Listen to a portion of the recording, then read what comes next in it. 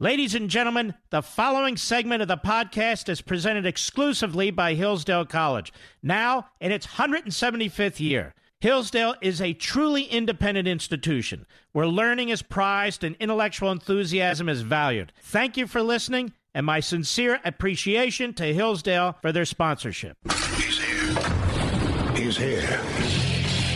Now, broadcasting from the underground command post, deep in the bowels of a hidden bunker, somewhere under the brick and steel of a nondescript building, we've once again made contact with our leader, Mark Levin. When Fidel Castro came into office, you know what he did? He had a massive literacy program. Is that a bad thing? I mean, come on. What are you? Are you anti-literacy? What's so bad about that? Are you anti-reading? Who wouldn't want Cubans to have books? These are good things. I mean, yeah, there was this little detail about 14,000 Cubans dying, the little thing called a revolution. And yeah, I mean, after the initial 14,000 people were killed in the revolution, well, we took some businesses and we took some homes, and okay, so we really just took all private property. And yeah, I mean, naturally, there's some more people that resisted and were upset, so then we killed about another 60,000 during the resistance. It happens. But books and literacy, tell me that isn't a good thing. Cubans, they like to read. I mean, seriously. To put this in perspective for you, Bernie Sanders and the literacy of Cuba and Fidel Castro, what he brought, his gift of reading to the island, it led to the killing of 14,000 Cubans before they were granted that wonderful literacy program in that revolution. It did lead to the killing of about another 60,000 Cubans as they were confiscating the Castro regime businesses, homes, possessions as they saw fit. Now, let me put this in perspective for you. This would be the equivalent of an incoming revolution in Massachusetts. You see, the Cuban population, the time of the Castro revolution, it's about 7 million people. It's right about the population of Massachusetts. So imagine for a moment that you have an incoming governor that decides he's going to do it by force. So the incoming governor of Massachusetts wipes out 14,000 residents, decides he's going to take over all businesses, all homes, all personal possessions as he sees fit, and killing another 60,000 as they confiscate things. And then at the end of it, books. And a really good reading program. Are you going to tell me there's a real problem with this one? I mean, you can't make this stuff up. I am your South Florida friend, Brian Mudd, host the Morning Rush, WJNO, West Palm Beach. The Brian Mudd Show, WIOD in Miami. Always an honor and a pleasure to be here with you. And, of course, as the whole Burn 60 Minutes fiasco played out last night, and you have a run for the races across the country in Democrat ranks, but especially here in South Florida, to disavow this guy in those comments. There's one thing that rises above all else. Clarity. The Great One will be back from his special, his Life, Liberty, and Levin special, 8 o'clock last night on the Fox News Channel with Prime Minister Benjamin Netanyahu. He'll be back with some incredible content for you tomorrow.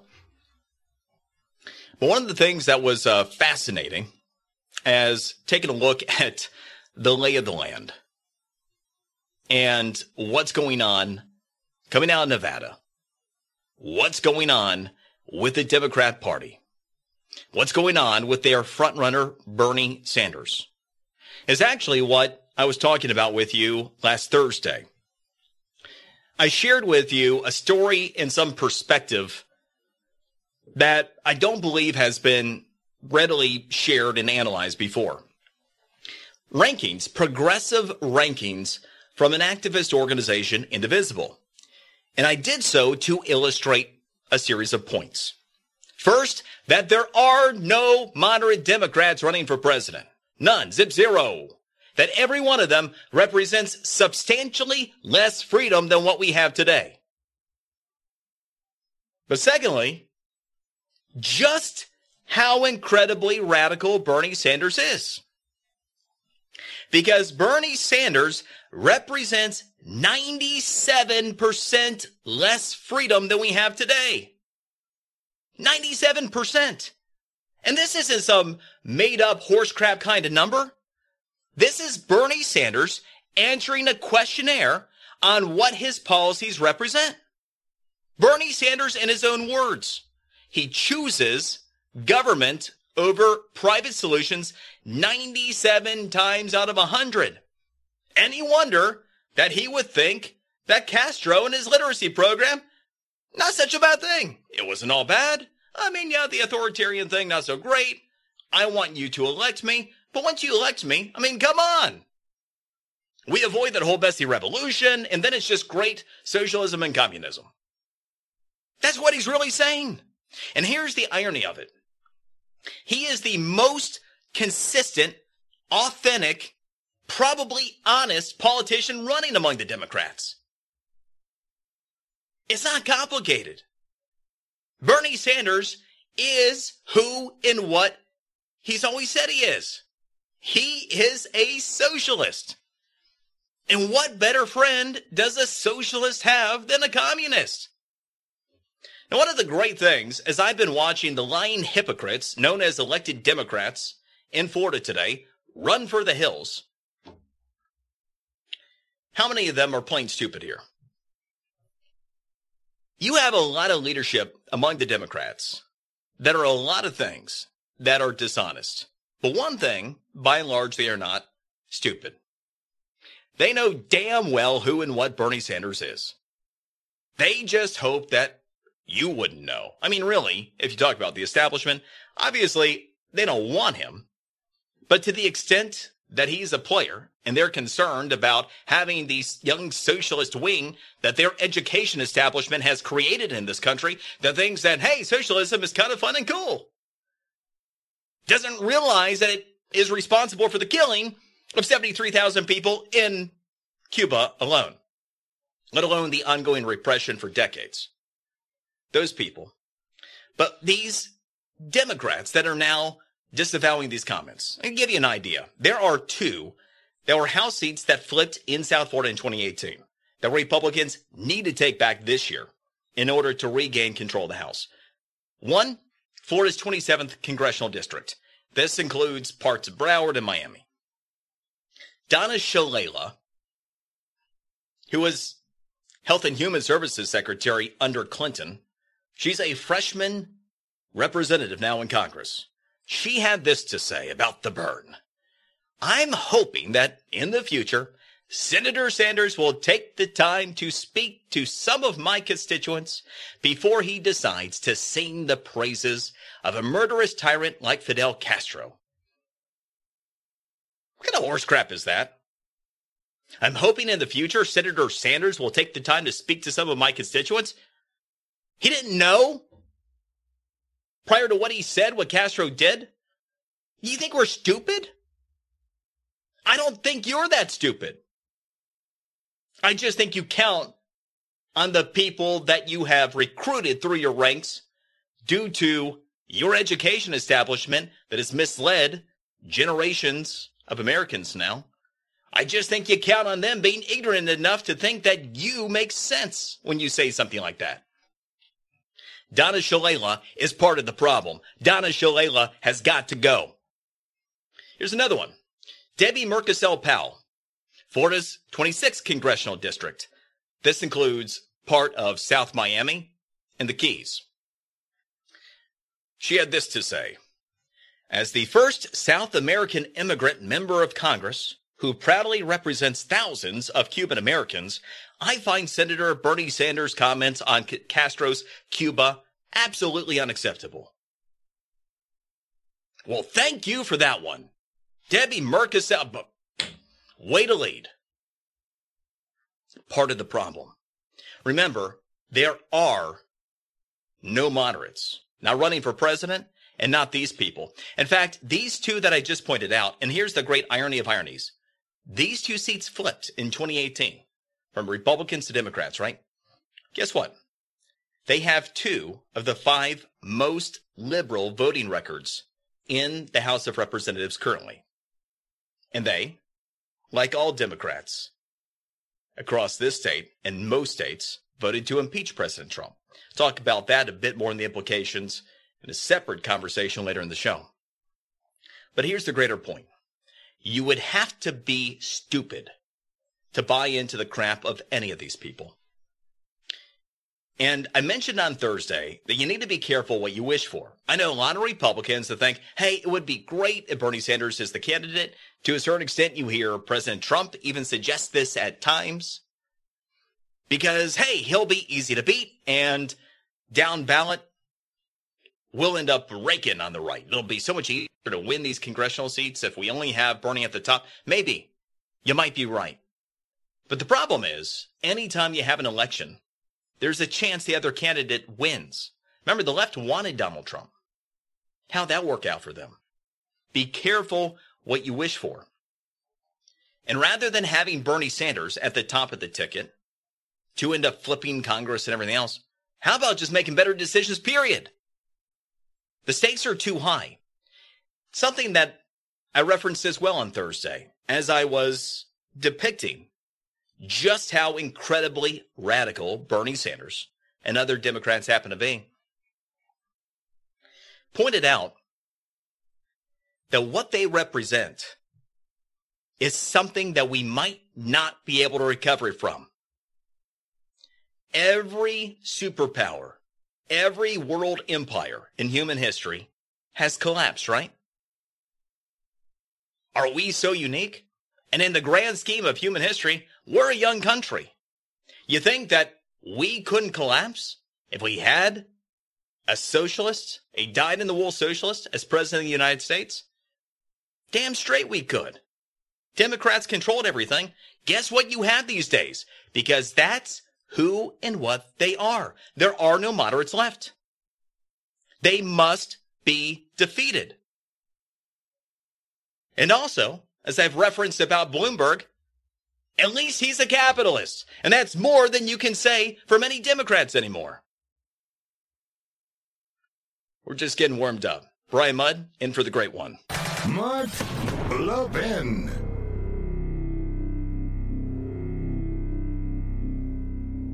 You've heard me talk about the 4 pillars of education at Hillsdale College. Now, these 4 pillars or purposes, learning, character, faith, and freedom, have defined Hillsdale's mission since 1844.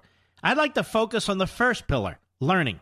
Hillsdale understands, as America's founders did, that a proper education is essential to preserving free government. Among other things, young people must be taught about America's great heritage of liberty. They must be taught about how government works and the importance of the Constitution. And they must develop the skills to become useful citizens and the virtues required for self-government. Because so many high schools, colleges, and universities fall short in these areas today, Hillsdale has expanded its mission nationwide. For example, through its free online courses, its free monthly speech digest and Primus, and the classical K through 12 charter schools it's helping to found coast to coast.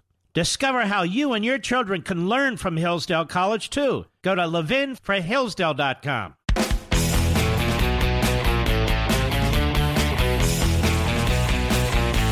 The President of the United States is a pathological liar, and it is increasingly clear that many people just don't believe anything that he says. He is a fraud. I look forward to taking him on. You notice how we... Is that just a coincidence that happened right after he called the president a pathological liar? There's irony in all this. Brian Mudd, in for the great one, Mark Levin, at Brian Mudd Radio on Twitter.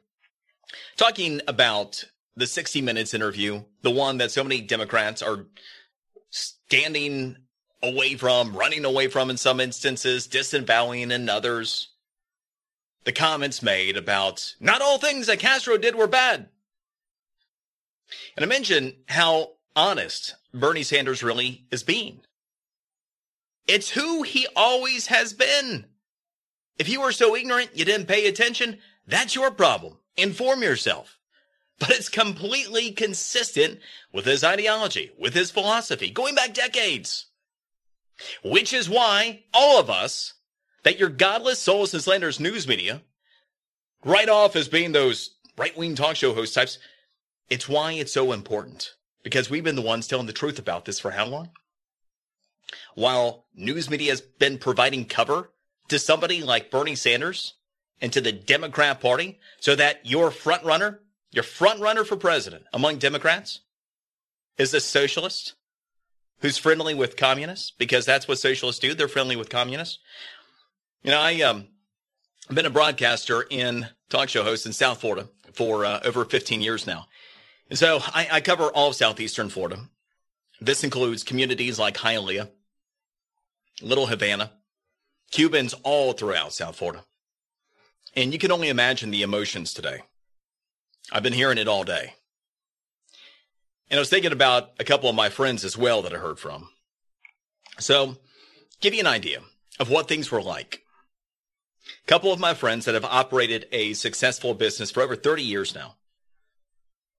They came over as small children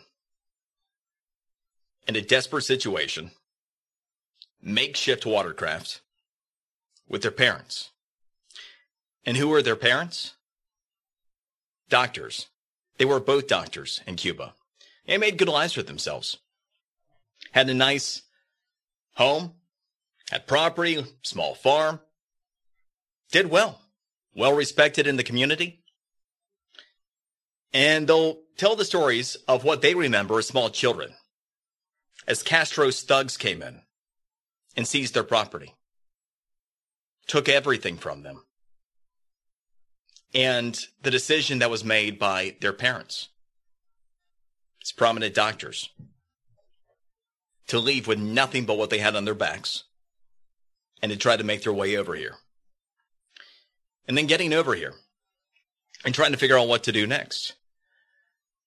Now, they couldn't operate as medical doctors in the United States because the standards in Cuba different from medical standards in the United States. Plus, and talking about Cuban refugees back around 60.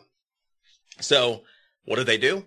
Well, the parents wanted to work in a hospital. They wanted to work in medicine.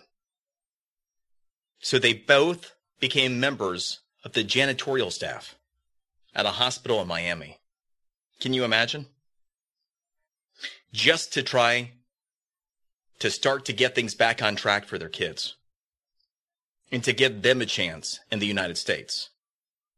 Because of everything that had been taken, that they had worked their lives for by Fidel Castro. And to a certain extent, and they'll tell you this, they're kind of the lucky ones because they weren't killed. As I mentioned, over 70,000 were. That's what communism does. That's what communism is. That's what socialism is related to. And that's what the Democrat Party protects these days. It's dangerous. Playing with Bernie Sanders, playing with these Democrats, unacceptable. They must be defeated. I'm Brian Mudd, in for the great one, Mark Levin.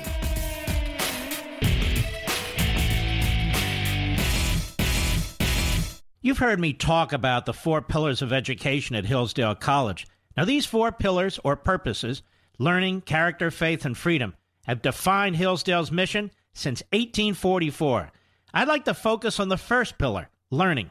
Hillsdale understands, as America's founders did, that a proper education is essential to preserving free government. Among other things, young people must be taught about America's great heritage of liberty. They must be taught about how government works and the importance of the Constitution. And they must develop the skills to become useful citizens and the virtues required for self-government. Because so many high schools, colleges, and universities fall short in these areas today, Hillsdale has expanded its mission nationwide. For example, through its free online courses, its free monthly speech digest and Primus, and the classical K through 12 charter schools it's helping to found coast to coast.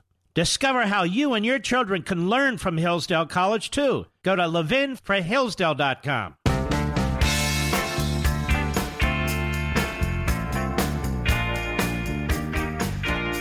Where Americans meet to defend liberty and defeat tyranny. Call the Mark Levin Show now at 877-381-3811.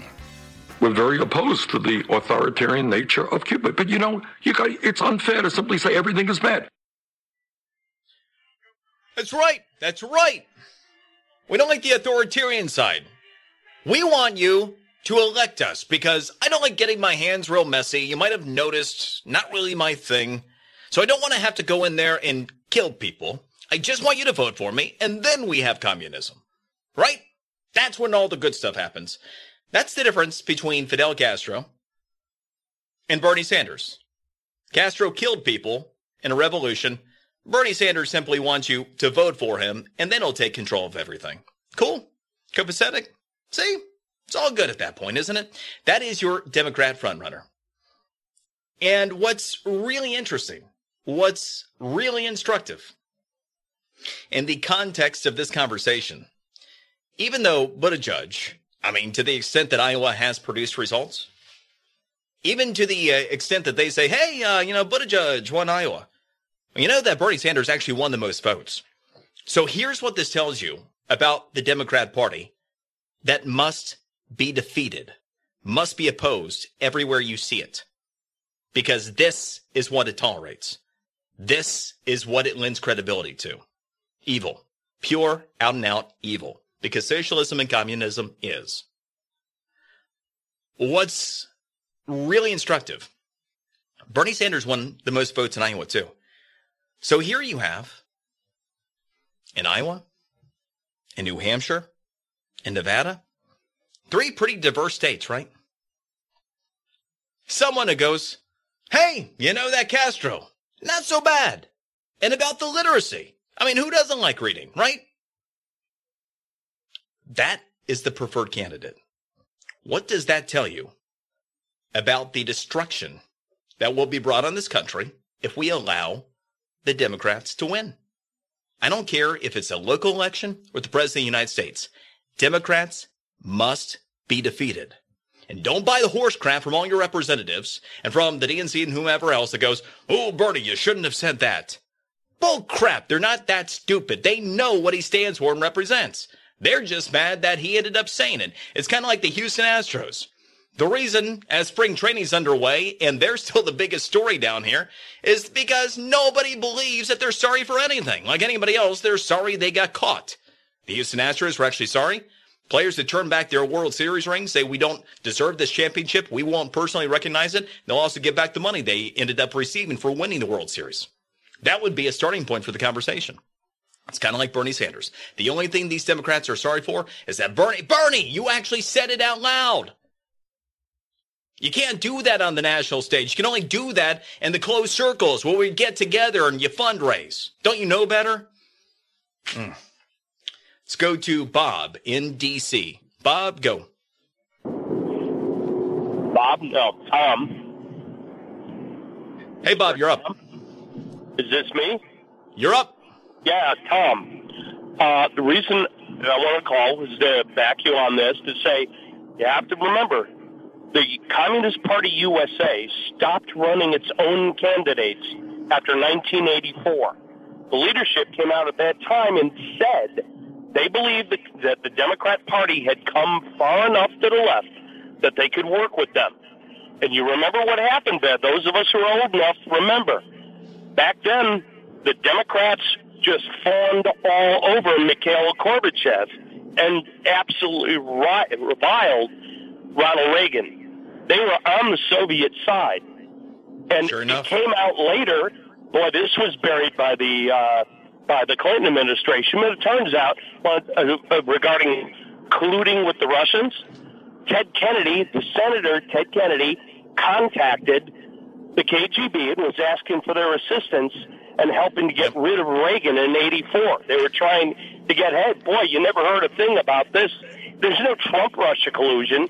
It's their beloved Lion of the Senate who is pulling this.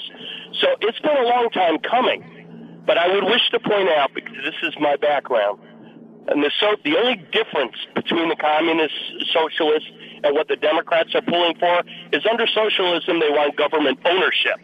What our Democrats seek is not ownership. Of course, they'll run it through regulation. But they'll leave businesses to be owned by the private sector. But once they make a profit, they'll sweep in and seize the lion's share of their profit, which, for all intents and purposes, is pretty much the same thing. Has the same suppressive effect. Well done. Well said. 100% right. I mean, all you're talking about really is the next generation, so to speak. You had Saul Alinsky, you have Bill Ayers, you have Bernie Sanders. You're absolutely right about Gorbachev, the whole Kennedy thing. All right, let's go to Michelle. Or actually, let's go to Anna in Fort Lauderdale. Looks like one of my South Florida listeners. Anna, go. Hey there. How are you this evening? Yeah, doing well. Thank you. I'm happy to be on here. I just want to start off in saying I guess, technically of the millennial generation. I'm 25 years old. I'm from the South Florida area. I know this very well, and I have a different perspective on this because I come from a family of Cubans, really. I'm Cuban descent. My great-grandparents fled the country in the early 60s, and my grandfather was a teenager when he had to come to this country by himself. He had to come to a country he didn't know anything of, no understanding of the culture other than what was taught to him, very little. But what I do have to say is a literacy program, Bernie Sanders. That's what you have to add to the conversation of what Fidel Castro did to my family. And let's just say 90 to 100% of the families in South Florida and throughout the United States, it's a farce. It's a lie. I can add so many things, including the literacy program itself.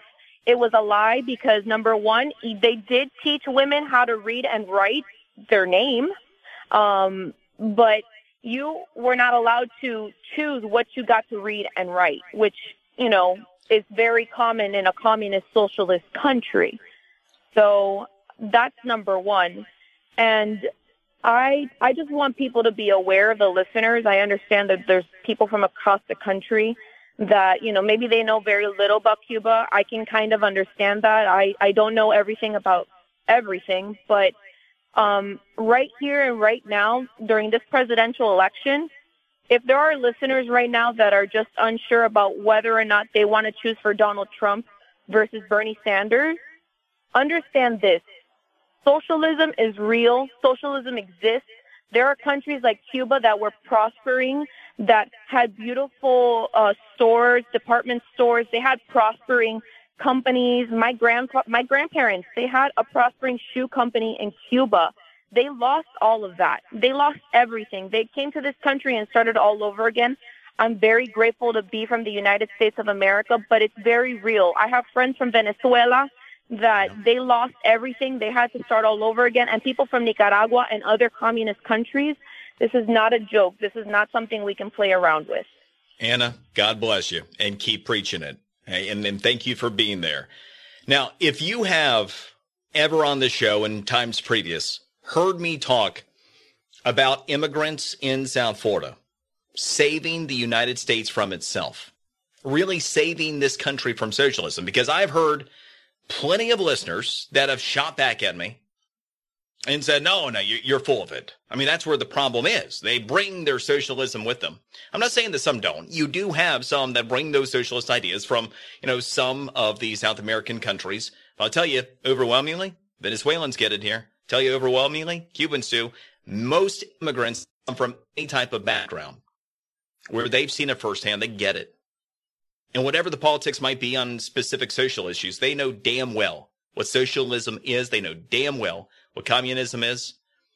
And when you hear someone like Anna espouse it the way she does, it might help you understand where I'm coming from. Because, again, these are the voices in South Florida. They will help save this country from itself, I believe. Let's go to Abe in Miami. Abe, go. Yes, sir. Hello? Abe. Hey, Abe, you're up. Hi. Hi. Hi. I'm a 75-year-old Cuban exile, now a proud American citizen for many years. And I want to tell you something. The story about the two doctors, you can repeat it 100,000 times. Yep. Okay? My family fought against Batista, the dictator. 2 months later, we were fighting against Castro, but it was too late. And Cuba had free education before Castro, had free public hospitals. We didn't know what we had. We thought Batista was bad. We jumped from the pan to the fire. And, Sanders is not what we want. Definitely is not what we want. I'm also a proud Republican. Thank you, Abe. May God bless you. And again, keep spreading the message and including to the next generation. It's extremely important that it's not lost. Let's go to Bill in Raleigh. Bill, go. Hello. I grew up in South Florida in the 50s. I remember when Castro came to power. And then I moved to Lakeland. When I moved to Lakeland, I was in my 30s, and I had a neighbor.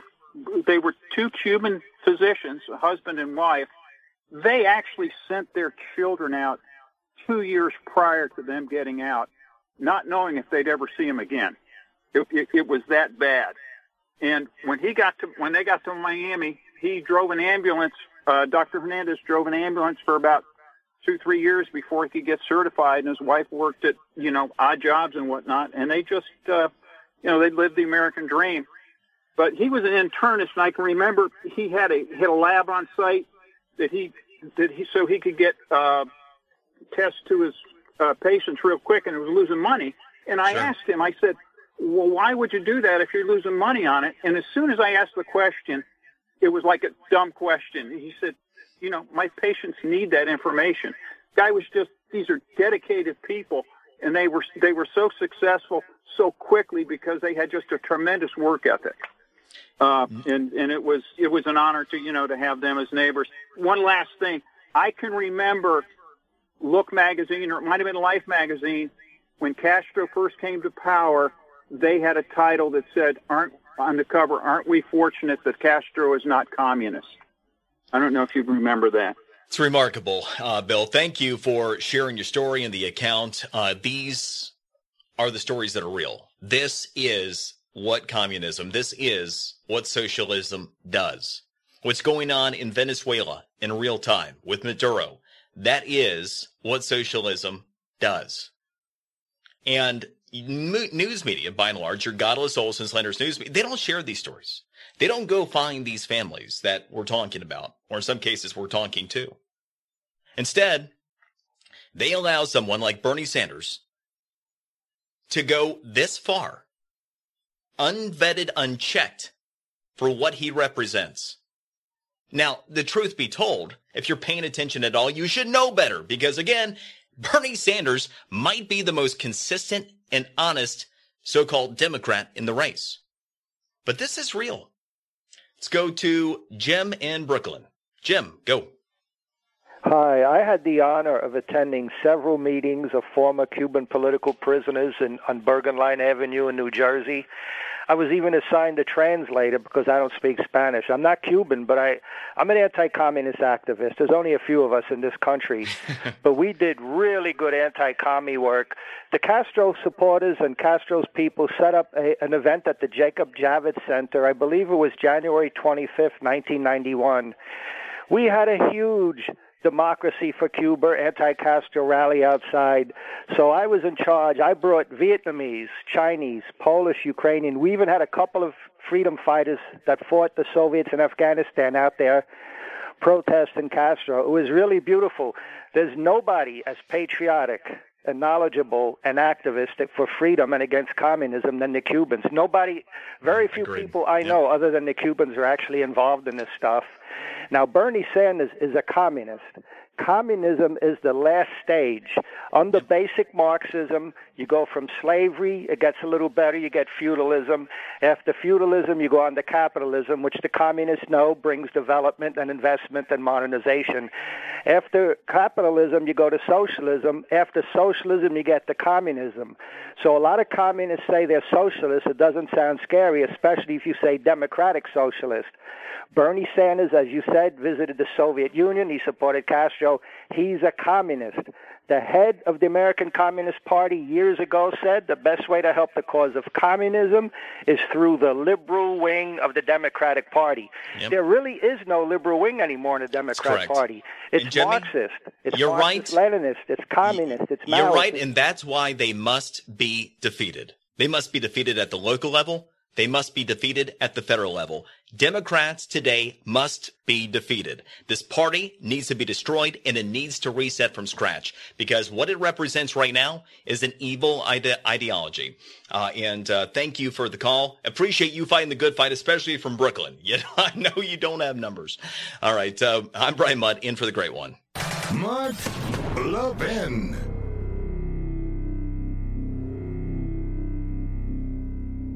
You've heard me talk about the 4 pillars of education at Hillsdale College. Now, these 4 pillars or purposes, learning, character, faith, and freedom, have defined Hillsdale's mission since 1844. I'd like to focus on the first pillar, learning.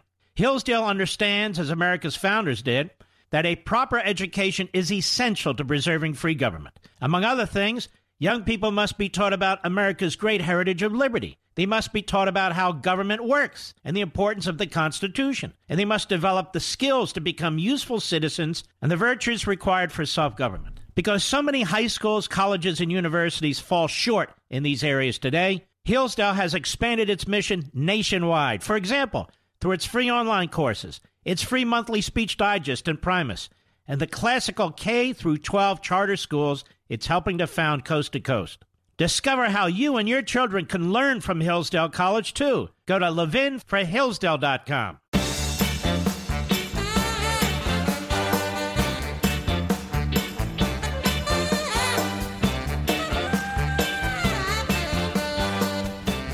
When I was in the House year after year after year, I passed more bipartisan amendments than anybody else in the House. There you go. Bernie Sanders, the bipartisan socialist. You know, it's fascinating. I mean, they just expect you to be stupid. Now, not speaking to what he did in the House, but the man has a track record in the Senate, and there are a couple of things that are instructive about his Senate track record. The first is this.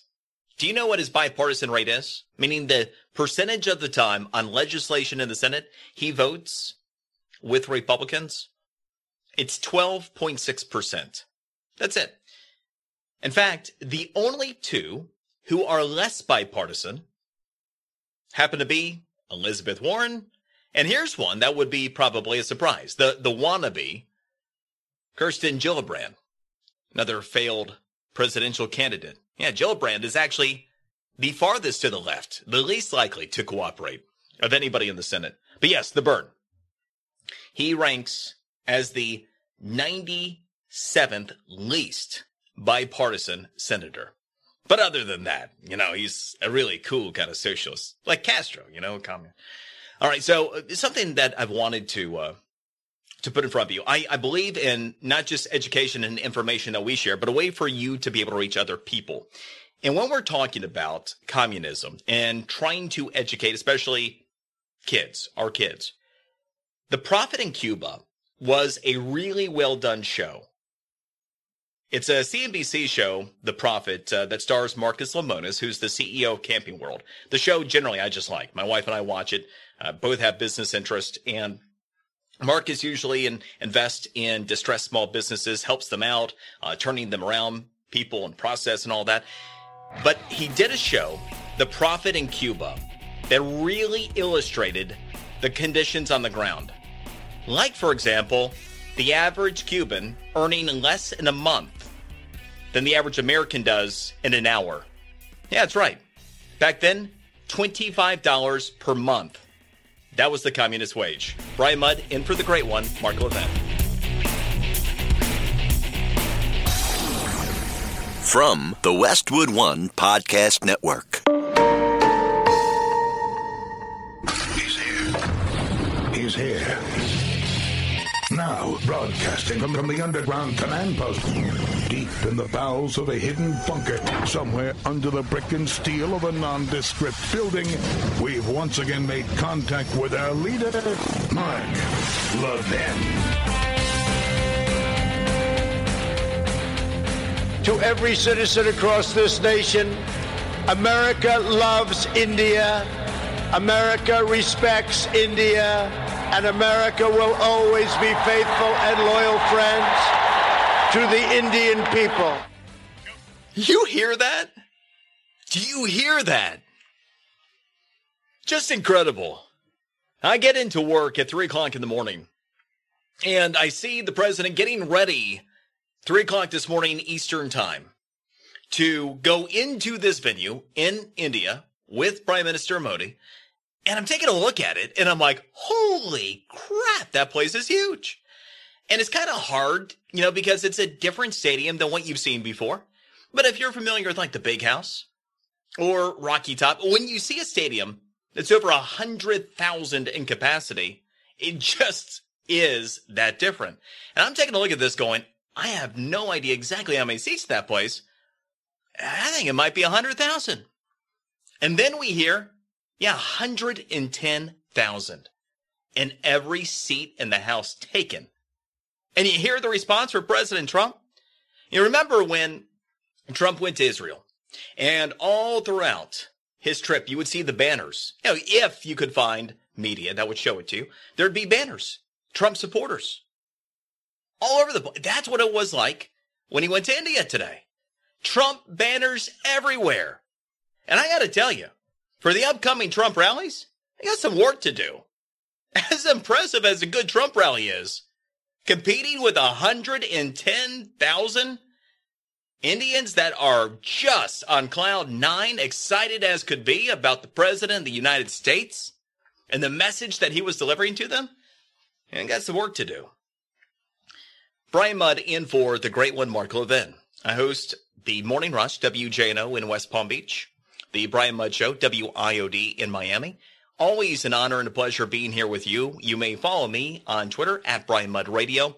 The great one, Mark Levin, is coming back from Israel, fresh off of his Fox News Life, Liberty, and Levin special last night with Prime Minister Benjamin Netanyahu as they get ready for their unprecedented third national election in under a year. This one's huge. He'll have plenty for you coming up tomorrow. But one thing that I was thinking about, as we've been talking about in the first hour, the importance of Democrats being defeated, not just for typical left-right reasons, but because there needs to be an absolute crushing of the current state of the Democrat Party and rebuilding from scratch, because what they represent today is not acceptable. It's a party that allows a socialist who supports communists that are responsible for the deaths of tens of thousands of innocent people. And said, hey, but about that literacy program, come on, it's not all bad. Somebody who is able to lead a party with that type of ideology is no one and no party that is acceptable in the United States of America. Freedom has never been free, and if we take it for granted, we're going to learn that the hard way. It's always our responsibility not to let it happen on our watch. This is that time. And I talked about this a little bit over the course of time. So much of what this country is up against has been a long time coming, including this socialist movement by Bernie Sanders. And the underpinnings are very similar to what we've seen in the deep state. And when we've been talking about, over the past 2-3 years, the conspiracy against Trump, everything from the creation of the Steele dossier, with the coordination of multiple top-level officials at the Justice Department and at intelligence agencies, in coordination with the State Department, with the DNC, with Hillary Clinton's campaign, with their law firm.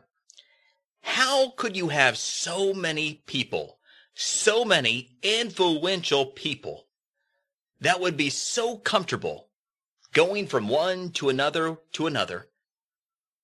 creating and laying the groundwork for a conspiracy, unless it was institutionalized for an awfully long time? right? It wasn't like it was some new thing where you just suddenly had a bunch of top-level officials at Justice and in the intelligence agencies and at the State Department and at the DNC and within Hillary Clinton's campaign that said, hey, I just came up with an idea. See what you think about this one, and then tell everybody you run into and see if it sticks. It doesn't happen like that, right? There has to be such an institutionalized corruption that had been playing out for years to get to that place. And again, all eyes on Durham. If he was Mueller and your godless soul since Slanderous news media was covering him, you would know everything that's happening every day with his investigation. But what he's doing is important work. What Attorney General Bill Barr is doing, important work. Now, getting back to the Democrat Party, much the same way that the deep state took many years to create, what you're seeing here goes back decades.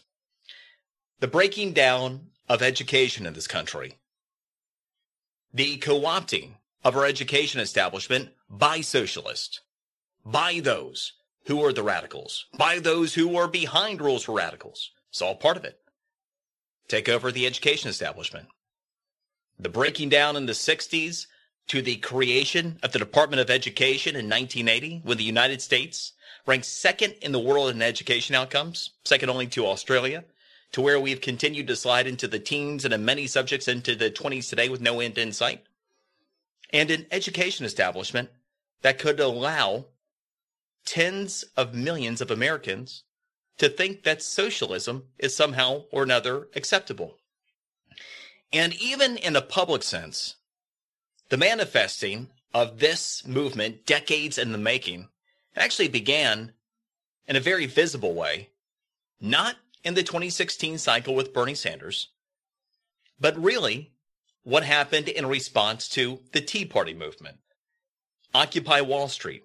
The undercurrent of what you see today manifested in the Democrat Party, which is now led by socialist Bernie Sanders. It is the Occupy Wall Street movement. And as that current began to grow and grow and grow, you ended up seeing it manifested in Bernie Sanders' initial run in 2016. Then you saw it actually come to fruition across the country as many overt socialists won congressional seats. And now you're seeing it come full circle with the leadership, the leading candidate for president of the United States in the Democrat Party to be a socialist. This is everything that they've been working on. And the question is, now what? You can't take a party that has allowed these conditions to exist, that allow a socialist who is willing to pay homage to communist murderers. You can't take a party that fosters that and just rearrange the deck chairs a little bit and say everything's okay. You must defeat it everywhere it exists. Because Democrats, even at the local level, when they're elected, are part of that party and part of that problem. So the bigger issue becomes, how do we get there? Now, there's so many similarities. You had Trump. Trump came about and he did what? After years of this yin-yang back and forth between the Tea Party and the Republican establishment, the tug-of-war was gone with Trump. He just kind of smashed the whole thing and he remade the Republican Party.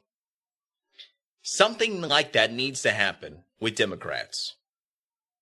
And in this case, I feel it's this moment in which Democrats that actually care more about this country and more about freedom than their damn political party say enough is enough. This is not okay. This is not my political party. And you let the thing go. Because I can talk all day long and I can try to inform and educate, but it comes down to you, if you're on the left, doing what is right, not what has been your political ideology or the lever you have pulled for however long. Today has got to be that day. This year has got to be that year in which you say enough is enough. This is not my party.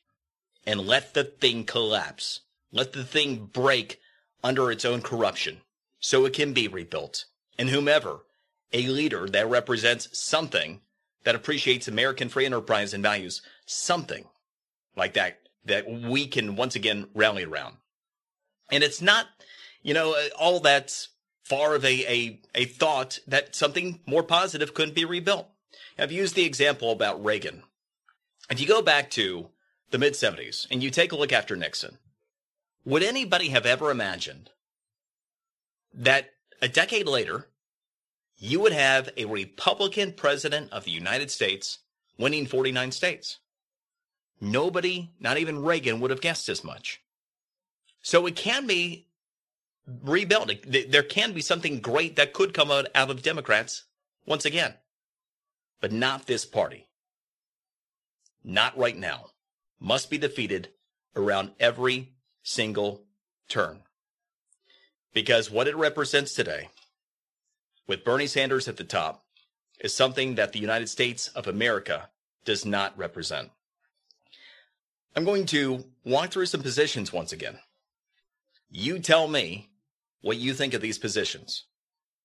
Pro-reparations, for the elimination of all private charter schools, no student loan debt, free college and puppies for all, for the abolition of the Electoral College, restoration of felon voting rights without financial restitution to victims, for personal and corporate carbon taxes, for a national gun registry, no limits on abortion, and for higher personal and corporate taxes, even independent of the carbon taxes. Now again, that happens to be Pete Buttigieg.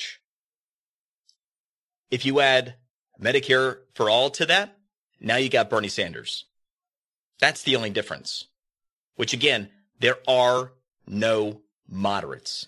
This party must be defeated. And I don't care what your godless, soulless, and slanderous news media tries to paint in terms of pictures about other moderates as they get desperate because they realize, holy crap, Bernie Sanders is now the leader. Two sides of stories, one side of facts, and I'm going to bring you some very specific information about what's on the line next. I'm Brian Mudd, in for the great one. Mark Levin.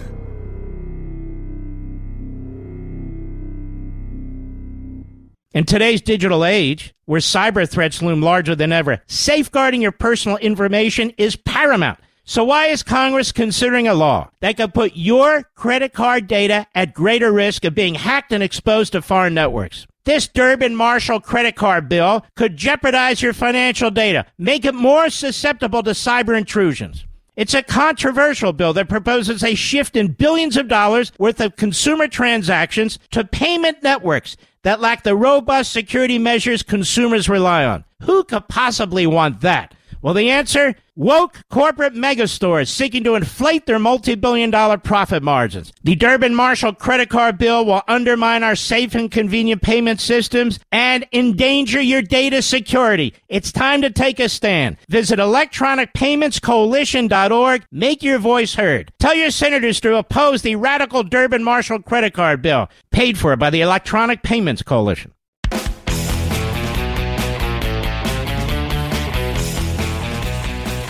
It's Brian Mudd in for the great one, Mark Levin, and there are not any moderate Democrats running for president. Last Thursday, in very specific terms, I presented to you ratings based upon how progressive, how much government intervention, how much less freedom the Democrats represented. And that was before everything ended up taking on a life of its own with the Nevada caucus over the weekend. And I heard from hundreds of you, and I've still been receiving. One of the things I love about you as an audience, not only how informed and engaged you are, so many. You might hear something I say in passing, you go back, you listen to the podcast, you end up asking questions, we do follow-ups, and I really understand the information that is helpful and useful to you to be able to not only get your arms around it, but to share it with other people. And this was a story that I put together. It is tweeted going back to last Thursday at Brian Mudd Radio on Twitter, so you can get it, take, read, and share if you're inclined. But Indivisible is one of the leading progressive activist organizations, and they ask the Democrat candidates about policy positions, and they rate them based upon how progressive they actually are. And we're able, based upon that score, to understand how much less freedom they represent. Now, in their scoring, Trump was a 0. What that means is, given an opportunity to choose a private sector solution versus a government solution, every time, 100 out of 100, Trump will choose the private sector. But when it comes to the Democrats, again, there are no moderates. Joe Biden is a 40. What that means is 40 times out of 100, he chooses government over you. That represents policy that is 40% less free than what you have today. Joe Biden represents 40% less freedom, 40% more government than Donald Trump. Amy Klobuchar is a 42. 42% less freedom. And then there's good old Pete Buttigieg, the person that mainstream media, your godless, awesome, slanderous news media, with regularity would call the moderate. He's to the left of Barack Obama. Obama's score was a 66, meaning 2/3 out of the time, yeah, Obama would take the government over you. But Pete Buttigieg, he goes even farther. 71% of the time, Pete Buttigieg chooses government over freedom. And what about Elizabeth Warren? Good old friend Pocahontas. 94% government. 94% less freedom in policy than Donald Trump. And then there's Bernie Sanders. And we talked about this quite a bit last Thursday. 97% less freedom. Is it any surprise when you hear him supporting some of Fidel Castro's programs because, hey, literacy, that was pretty good, huh? Never mind all the people killed and all the, possessions confiscated and all the lives ruined. Literacy, it's, some good things here.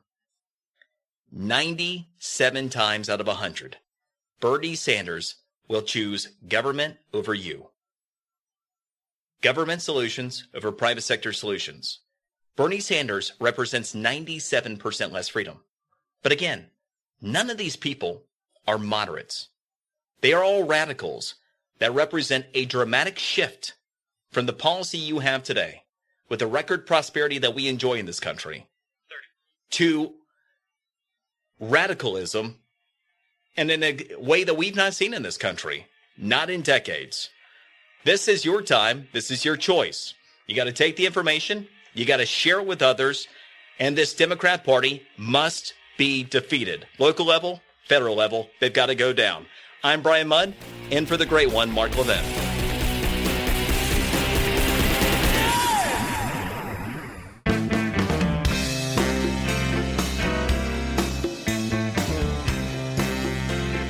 Mark Levin, an unapologetic patriot and unapologetic constitutionalist. You can reach him at 877-381-3811. My administration is working in a very positive way with Pakistan to crack down on the terrorist organizations and militants that operate on the Pakistani border. Yeah, look at that. It seems like the only people who like Islamic terrorists anymore are the Democrats. That was 110,000 large in India this morning, our time. President Trump with Modi over there. I mean, you want to talk about enthusiasm. Again, a lot of work to be done. The next Trump rally. It's going to be tough to top that one.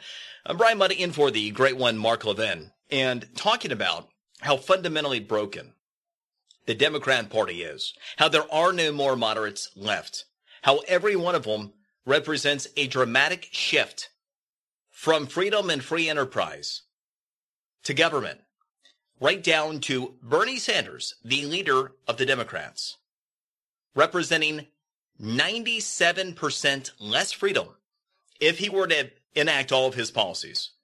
97% less freedom than what we have today with President Trump. Now, a lot of people hear that and go, oh, come on, it's just right. No, The same as people this morning were wondering, how did Bernie Sanders, what was he saying about Castro? And yet all the Democrats that came out and pretending like, we don't know where that came from. Bad Bernie. Bull crap. It's who he's always been. Just read what he represents.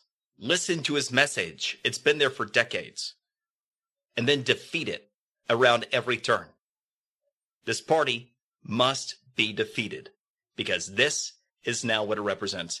97% less freedom. Not acceptable. Let's go to Attila in Wisconsin. Go.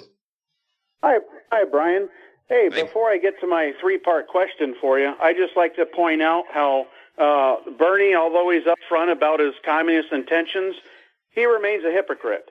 Remember just not long ago when he got his emergency medical treatment? It sure as hell he didn't do that in Cuba, Venezuela, the Soviet Union, or Denmark. He didn't even go to Canada. He got it done here in the U.S. And Castro, he got his emergency colon cancer surgery done from medical experts from Spain. So they're a bunch of hypocrites. You just reminded me, speaking of the hypocrite with Bernie. So I mentioned just a bit ago that the only difference between the policies with Pete Buttigieg and Bernie Sanders was Medicare for all. There's one other one. There's one other big difference. 2 additional houses that Bernie Sanders has. Continue. Attila. Yeah, I mean, that's another great point. I mean, why does he need 3 houses? Some people don't even have any. So maybe he should be quiet and start practicing what he's preaching. Well, he's going to redistribute them to the homeless in San Francisco. I understand that's what he's doing because Bernie Sanders would never let the homeless in San Francisco down. So he is going to redistribute as part of his presidential platform because it's the only honorable thing for any socialist to do. And Brian, if the Democrat Party rigs yet another primary race against St. Bernard, does he take his followers with him to being independent, thus destroying the Democrat Party? Well, last, do you think anyone calls Bernie Nomack out on his top campaign staff when what they said in the Project Veritas videos?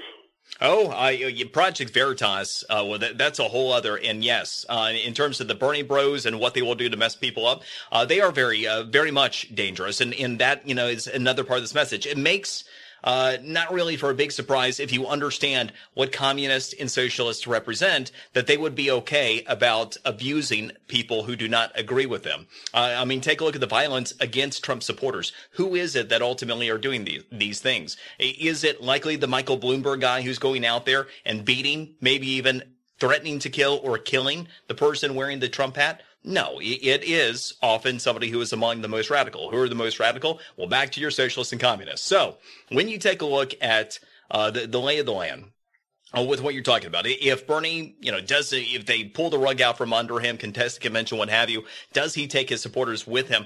I hope so. I mean, again, whatever it is, there needs to be a collapse of the Democrat Party. There needs to be a reset in that party, just like what happened with Republicans after Nixon.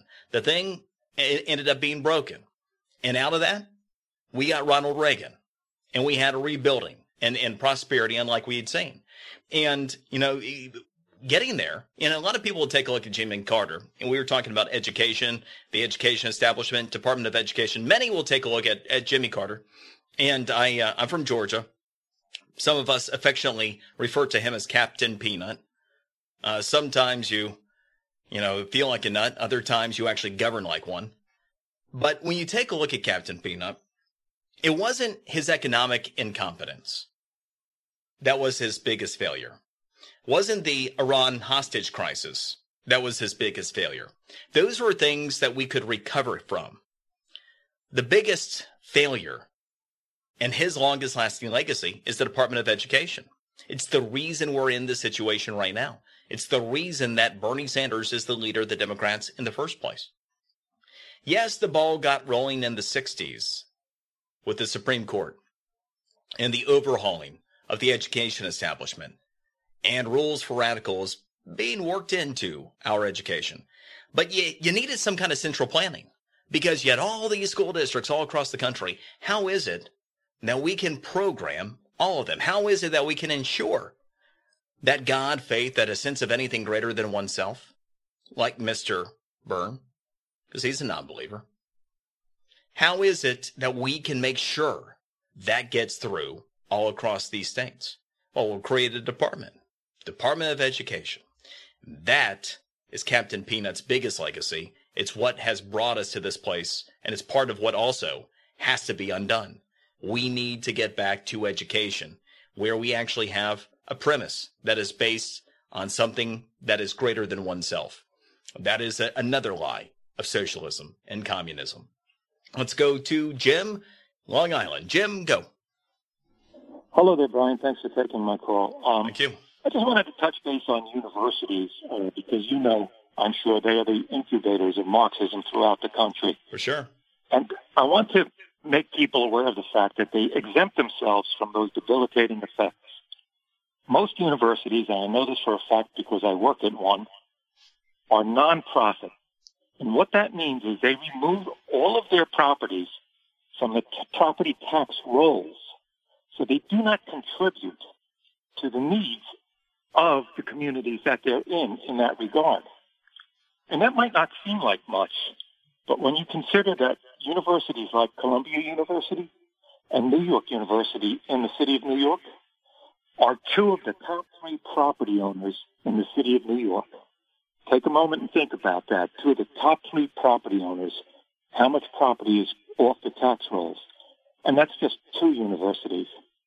With tuitions that run $60,000 to $70,000 a year, and salaries for their presidents that are over $1 million a year, and faculty averaging $150,000 to $500,000 a year to indoctrinate students on the benefits and glories of Marxism. Yeah, Jim, you make several good points, none the least of which is the actual cost of the education. This gets back to creating the problem. Government and these entities, which are in part funded by government, that create the problem. There's never been a reason for education to rise in cost faster than the rate of inflation. There's no commodity associated with education that would ever force such a thing. Yet you take a look at the cost increase of college education over time. Why did it happen? Now, one of the things that was interesting in Florida going back several years ago, our university system in the state has been ranked for the past couple of years the best overall value in the country. And the reason is we have next to no increase in college tuition for several years now. When you go, well, why is that?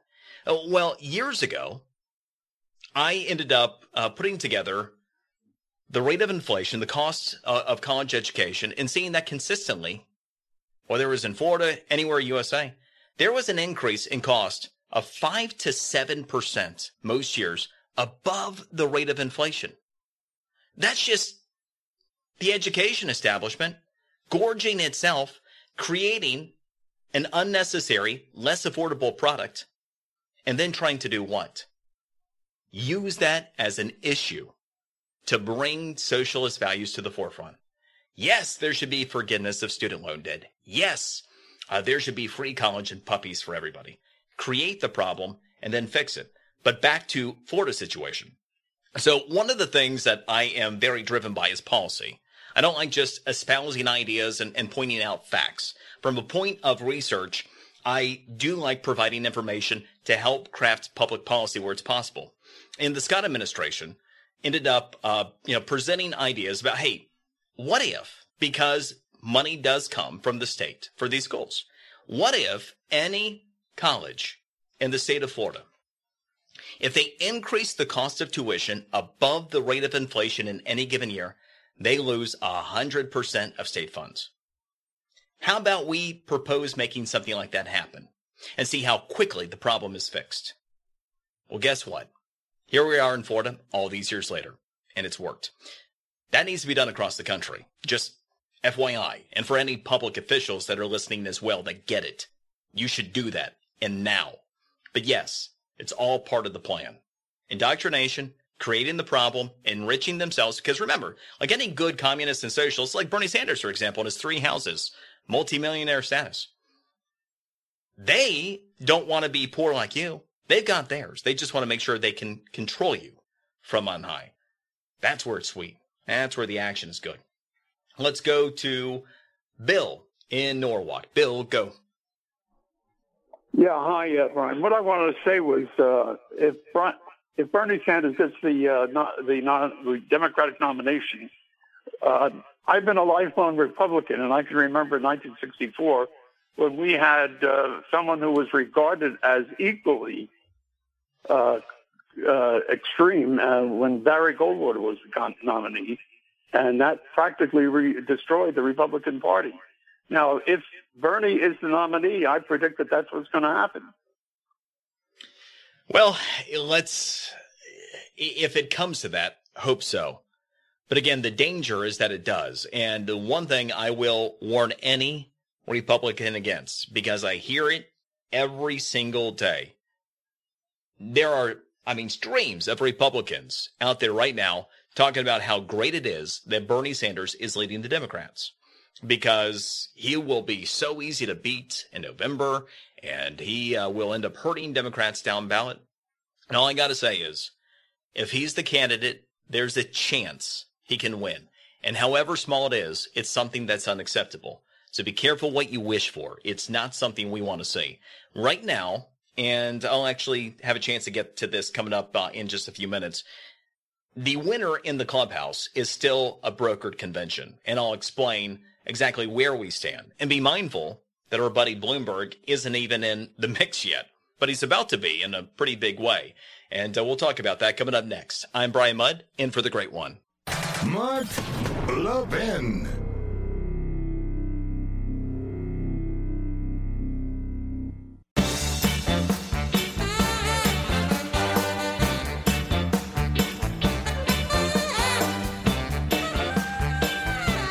This is a joke. It's another Russian witch hunt hoax. It started when this president took over in the White House, and it continues today. They cannot get past themselves on these Russian lies. Yes, Russia 2.0. That is Hogan Gidley, press secretary on America's Newsroom. And, look, you want to talk about bitter clingers. If Obama thought the bitter clingers to God and guns was something, holy cow, can you imagine how invested people are in Russia collusion? You got a lot of people whose freedom literally rests on such a thing. And a lot of desperation out there. And again, I say watch Durham. I still have confidence he'll do the right thing. I still have confidence that Bill Barr came back to his old post as Attorney General because he realized just how much crap needed to be fixed in the Department of Justice. Which, by the way, is not going to happen in just one term. Another reason it's imperative that Donald Trump beats whichever of these anti-freedom Democrats wins the nomination. Now, one of the things that I do is a series called All About the Delegates. And as we take a look at the results from the Nevada caucus, first thing is, round of applause for Nevada. They actually have 100% reporting. Yeah, they actually counted all the votes finally. So it does look like we have a definitive Nevada caucus result, which is actually more than you can still say about Iowa, right? But it's not entirely without controversy, because these are the Democrats after all. So, clearly they have problems running elections. And you have Pete Buttigieg and Joe Biden's camps that are saying, you know what? We think there were irregularities, and they're calling on some recounts to happen. But here's another thing that is interesting. Remember how we've been conditioned in all these different states? That with the new rules by the Democrats, first, only if we get to a contested convention do superdelegates come into play. That was to guard against the rigging against Bernie Sanders that happened in favor of Hillary Clinton back in 2016. So that was one. But another was, we're going to raise the threshold so that you have to have 15% of the vote in any state in order to win delegates. Well, here's something that's fun. Pete Buttigieg, with 100% reporting, has 14% of the vote. But guess what? He won some delegates. Again, this is going to be like Iowa, where Bernie Sanders won the most votes in all the counts, but Pete Buttigieg ended up with more delegates. They're going to say delegate equivalents and things like that. And then just don't ask too many questions. Unbelievable. But here's the deal. 36 pledged delegates up for grabs in Nevada. What they've actually allocated right now, Bernie Sanders with 24, Biden 9, Pete Buttigieg with technically not a high enough percentage of the vote to qualify with 3 pledged delegates. But here's the thing, and this is what's important to watch in this process. It's still fewer for Bernie than half of the pledged delegates. Now, the first thing is, when you take a look at how this race is playing out, there are several resets. Remember the narrative coming off of the debate last week. Elizabeth Warren, perceived to have this great debate, didn't translate. Klobuchar, perceived to be on the rise after the first 2 states. Nothing mattered in Nevada. And as for Biden, he desperately needed a better finish, and he got it. 2nd place finish. Okay, so now he is theoretically in the game. Barely, as they head towards South Carolina, which is his alleged firewall. But here's the thing. The race in pledged delegates is a race to 1990, which requires 50% plus 1. Bernie Sanders, through the first 3 states, is leading 45 to 26 over Buttigieg, but guess what? He's only pacing 43%. So your leader in the clubhouse through Nevada is still a contested convention. Brian Mudd in for the great one, Mark Levin. From the Westwood One Podcast Network.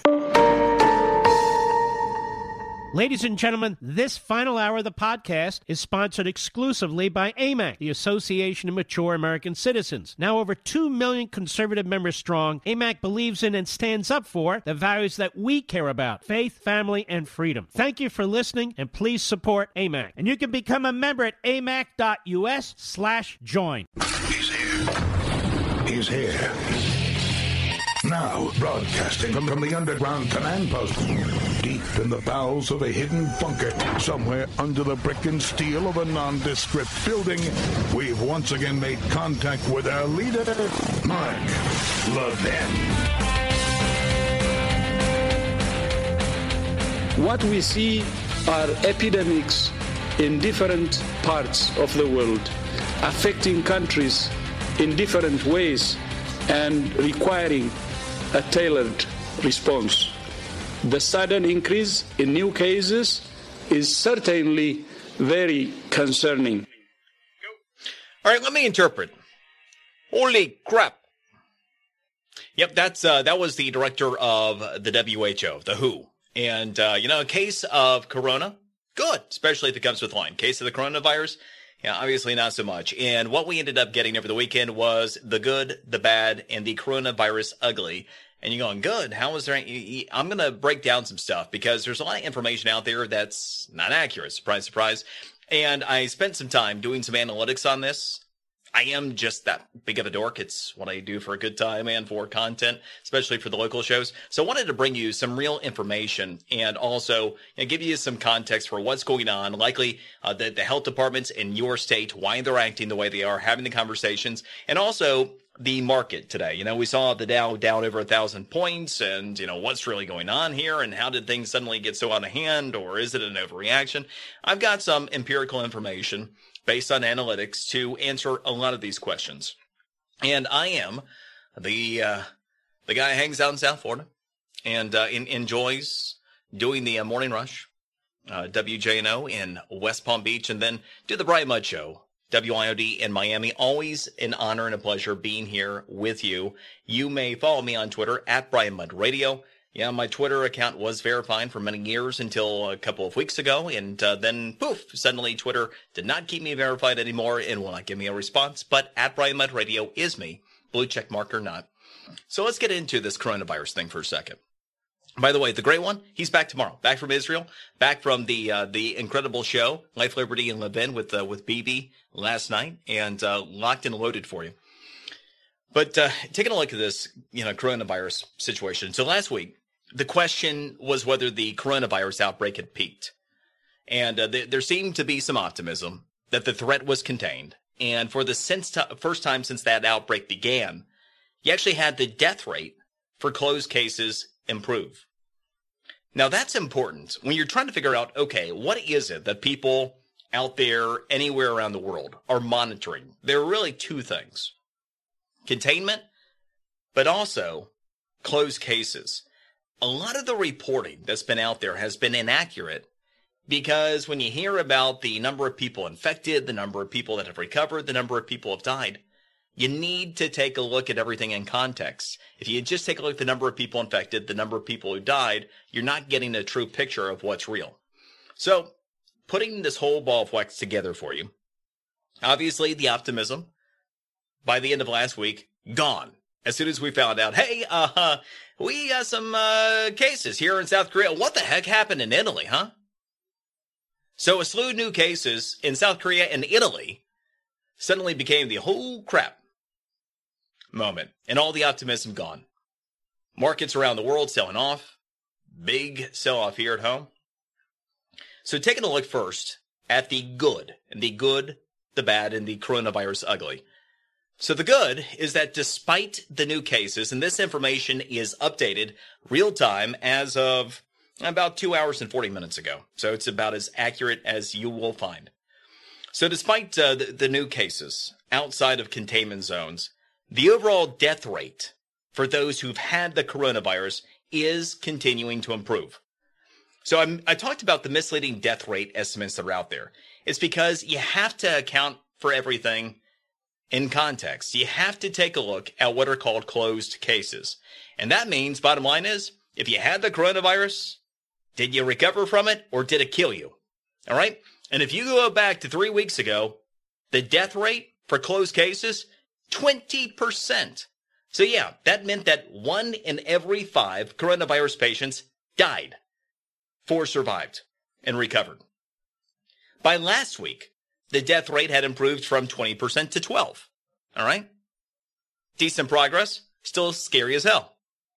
Well, today, and again, as of just a few hours ago, it's down to 9%.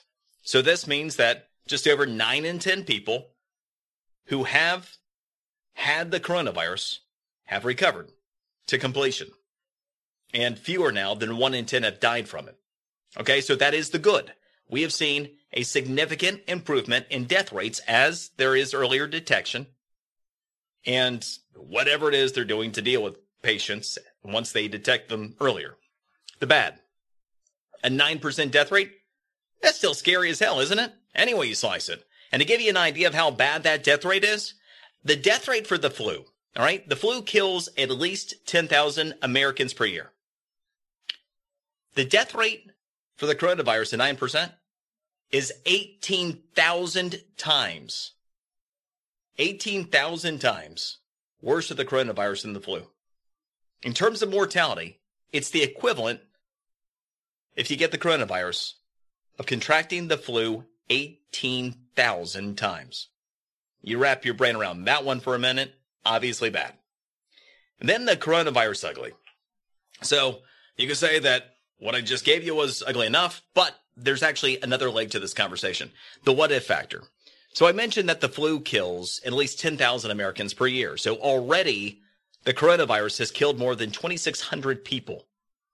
And there are currently an additional 11,500 plus in critical condition right now, with over 52,000 active cases. We have a country of 330 million people. You consider the downside risk if the coronavirus impacted in the U.S. in a way that at all resembled the traditional flu. And actually don't, because you really don't want to travel down that path mentally, and that's the point. The coronavirus remains the worst viral threat in modern science. We have nothing we can compare it to, and what's more is if all the stars aligned, a vaccine might be deployed in about a year without any way of truly knowing if it would be effective. Not to mention, how many people would raise their hands to be the coronavirus guinea pig on that vaccine, huh? Now, when you take a look at how things, how entities, how governments, how your states, whatever, why they're responding to things the way they are, well, that probably gives you some context for it.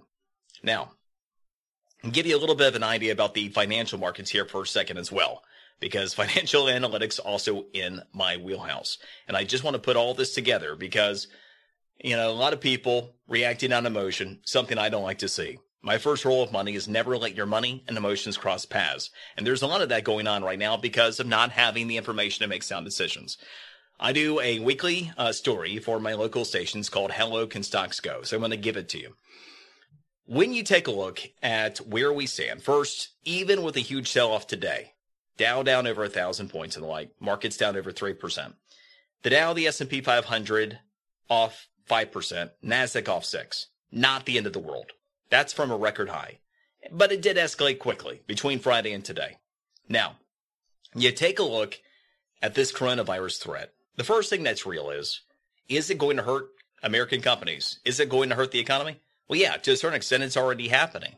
It's already happening. So the question is, how much worse will it get?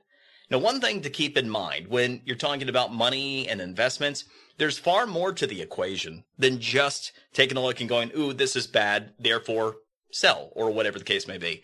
For example, what's going on from a market and analytics standpoint is you're actually in a position today where the Federal Reserve is less likely to consider raising interest rates. If anything, the Federal Reserve is more likely to cut them again in the future. That generally would be good for the market, good for investors. So that's one. The second is really coming into play with China Phase 2. One of the remarkable things that happened over the past few weeks, remember how the Democrats ended up saying, oh, the Chinese trade with Trump, no, it's never going to come to fruition. First they told us, oh, you're never going to be able to afford a Chinese-made widget again. Then that turned out to be bull crap. Then they told us it was going to kill our economy because of the tariffs on the Chinese widgets. That didn't happen. Our economy only grew even stronger. But in response to Trump's policy, what did happen is China took it in the shorts, and it worked. Our economy continued to grow through Trump's pro-growth policies, while China took it in the shorts. So yeah, they came to the table, said, let's do phase 1, and boom, they did it. And a couple of Fridays ago, guess what? They followed through.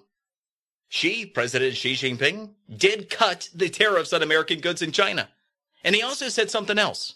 Hey, let's get back to the table. And let's talk about the next phase of China trade. Because you might recall that, they weren't going to do that until after the election.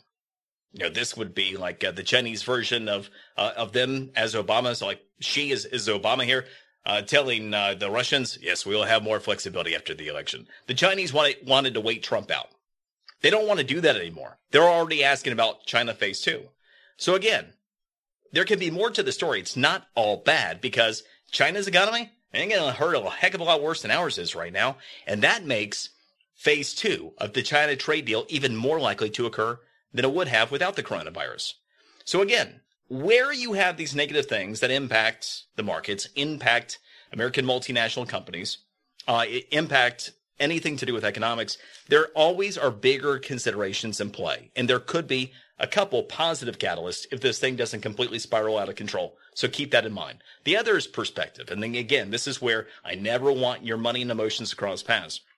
Year to date, after a 30% run last year, the Dow is only down 2% for the year. The S&P 500 is flat. The NASDAQ's still up 3%. I mean, come on now. Not so bad. So keep things in perspective. It is key. And I'm not going to, get too far into the weeds with numbers here on this, but the bottom line is this. If you take a look at the S&P 500, the PE, price to earnings ratio, you adjust for historical factors. I mean, if absolutely everything hit the fan, which has only happened 3 times since 1900, and I mean, people just threw the baby out with the bathwater, the absolute downside risk would be 35%. And again, it's only happened 3 times since 1900. And so, the way I like to look at these things, if that did happen under the worst case scenario and you would not be able to live your day-to-day life, then you got some questions for your financial advisor. If, however, you would be all right, then those positive catalysts may be opportunities. You can take advantage of them. Just in the context of there being 2 sides of stories, 1 side of facts, and me being your full-service analytics wonk over here. I'm Brian Mudd, in for the great one. Mark Levin.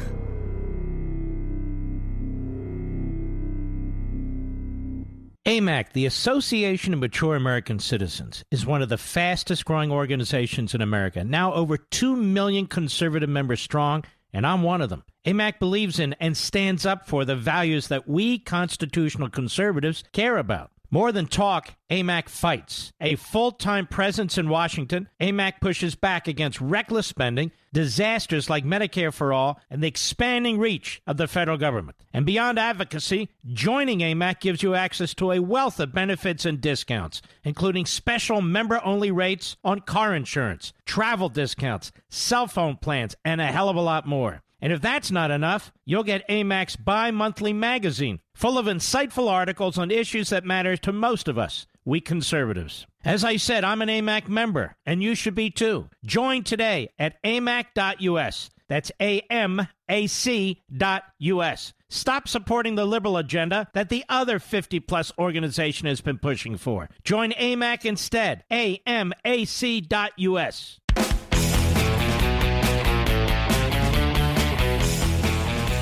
We have a historic opportunity. I don't intend to miss it. I intend to do it. But the only way that I could do it is if I'm elected prime minister. So that's what I tell our voters. The other guy is dependent on a joint Arab list that refuses to recognize the state of Israel and will certainly not support the Trump planet. But he is from last night's Life, Liberty, and Levin on the Fox News Channel. That's where the great one has been, over in Israel with Prime Minister Benjamin Netanyahu. He will be back with you tomorrow with all kinds of great content and stories from the trip. And they are getting ready in Israel for an unprecedented third national election inside of the last year. And the stakes are that great. You know, Bibi was talking about what the difference between him and Gantz represents. And ultimately, the opposition is aligned with the Arab bloc. The Arab bloc that has the interests, ultimately, of Palestinians and not of Israel in mind. And just think for a moment where we would be if we began to lose Israel in the Middle East. You think about all the different facets of that region that come together. There's nothing more important than their place, and they wouldn't be there without our support. It is a partnership unlike any other, and it is critical, not just biblically, but in the most practical terms for stability in that region. Because we all know that if left to their own devices, Palestinians, Hamas, terrorists, could do what they want, Israel's gone. We all know that Iran, left to their own devices, would eliminate Israel as quickly as possible. And we know these things because they've said as much, along with much of the rest of the Islamic world. Now, one of the things that some Westerners, some people that are not as versed in Israeli culture don't realize is that they've been a very compassionate people for a very long time. And so, you know, the Islamic faith is commonplace, practice welcomed inside of the country. The problem becomes when that coalition decides, you know what? Yeah, we kind of like the Palestinians, you know, our roots. They pull us back in that direction. And yes, I understand that you've been very good to me in this country, and I understand that you know, that things are better here than they are, say, over there with Hamas. But still, you know, I mean, this whole Islam thing, and you know what Muhammad said, right? I mean, not really a lot of place in the world for people like you, but thank you for everything you've given us. So in this scenario, you have a lot of the Arab bloc that have been treated very well by Israelis in the government. And you have Hamas and you have Gantz that are coming together and seeking to pull together what would represent not just a threat to Israel, but to the United States and to the rest of the free world. And so this election, these stakes that are coming up in Israel, as big as it gets, often understated, because again, in real terms, you're not going to have your godless, soulless, and slanderous news media presented to you quite on the level like that. This third election inside of a year, this needs to be the one, and it needs to be Benjamin Netanyahu because quite literally, the future of Israel rides on it. And also, the stability for the rest of us. You know, freedom, talk about it not being free here in the United States. Lord knows they understand it in Israel. And hopefully, the people will end up realizing in a greater way than whomever adheres to the Arab bloc to follow through with what is in the interest of the country and freedom around the world. One of the most uncomfortable truths about Islam, when practiced under Sharia, is that they want the infidels dead, whoever they are. And especially, Jewish? Yeah. Whew. You're right there. Brian Mudd in for the great one, Mark Levin.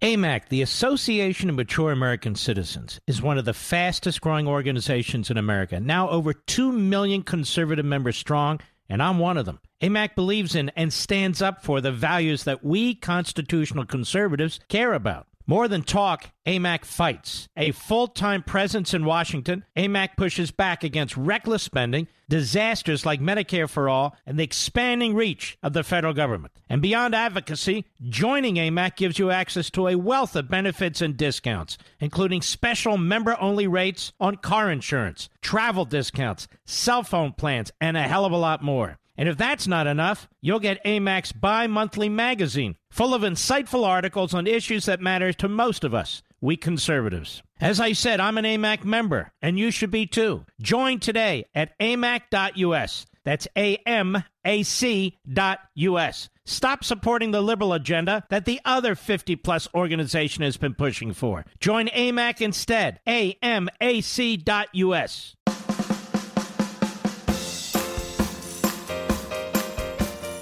Mark Levin, America's Paul Revere. Call him now at 877-381-3811.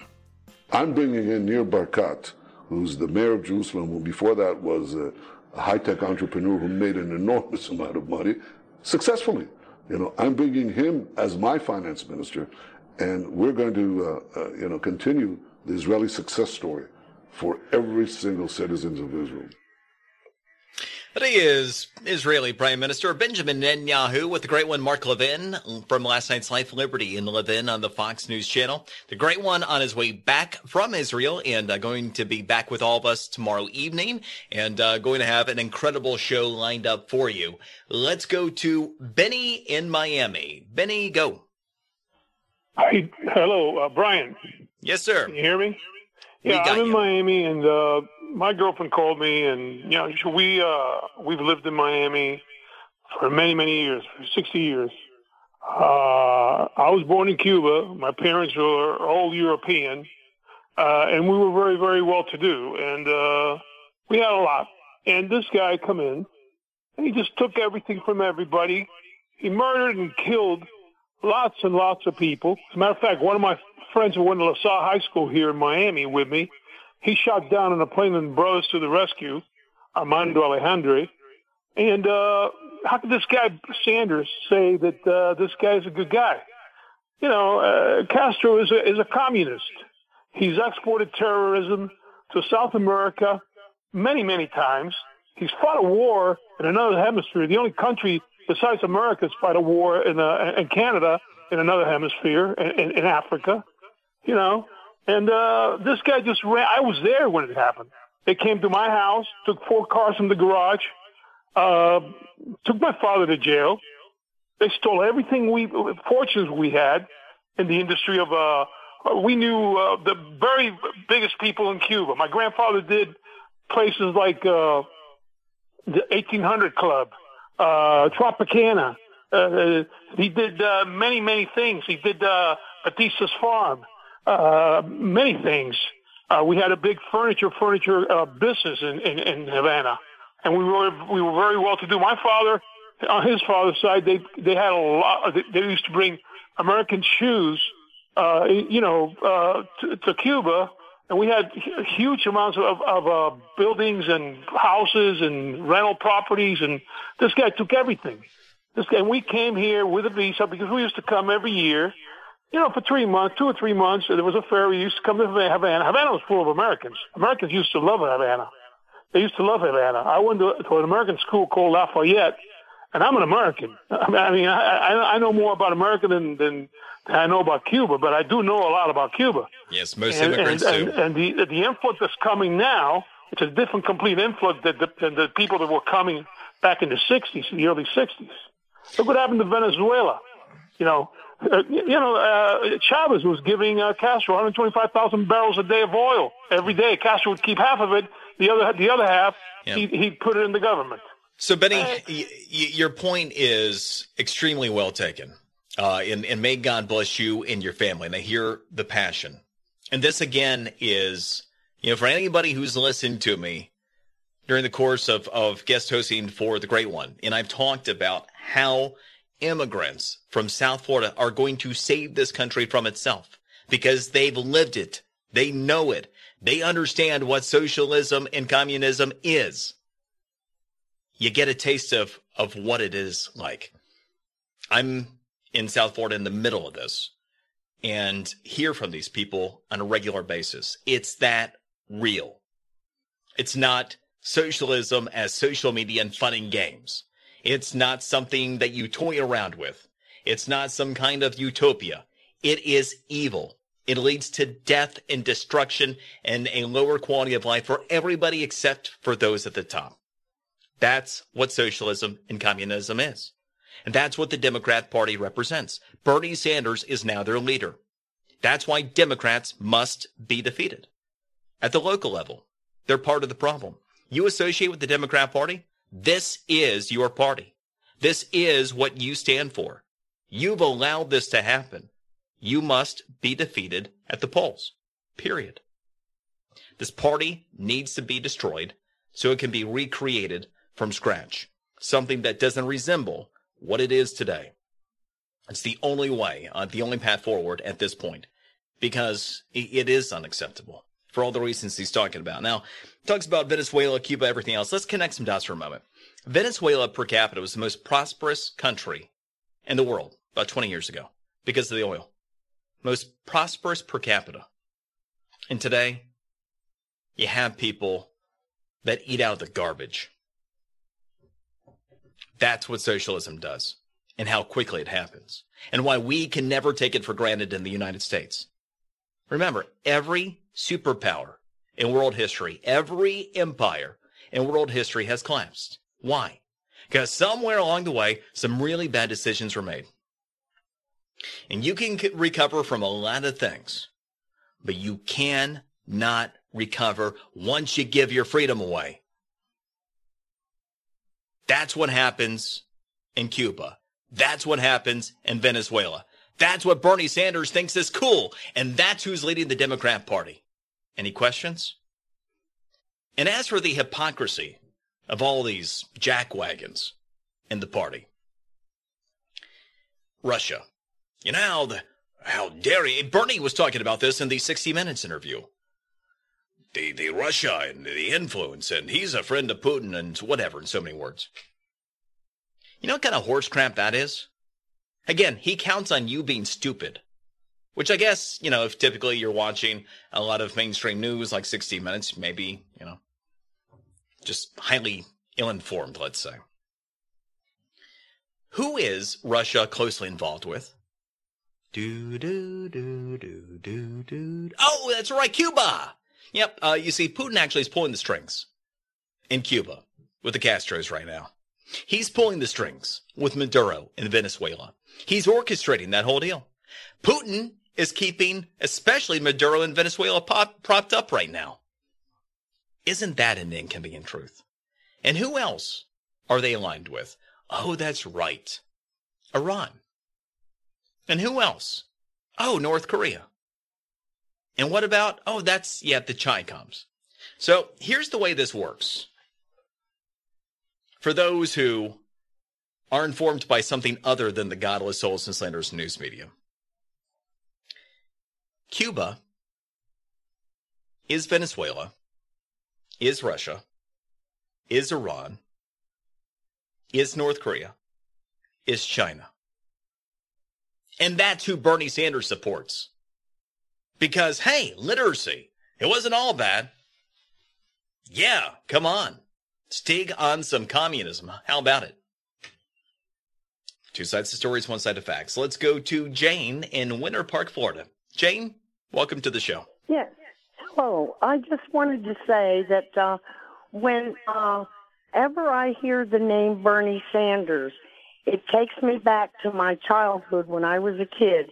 And I remember Khrushchev banging his shoe on the table saying, "We will bury you." And guess what?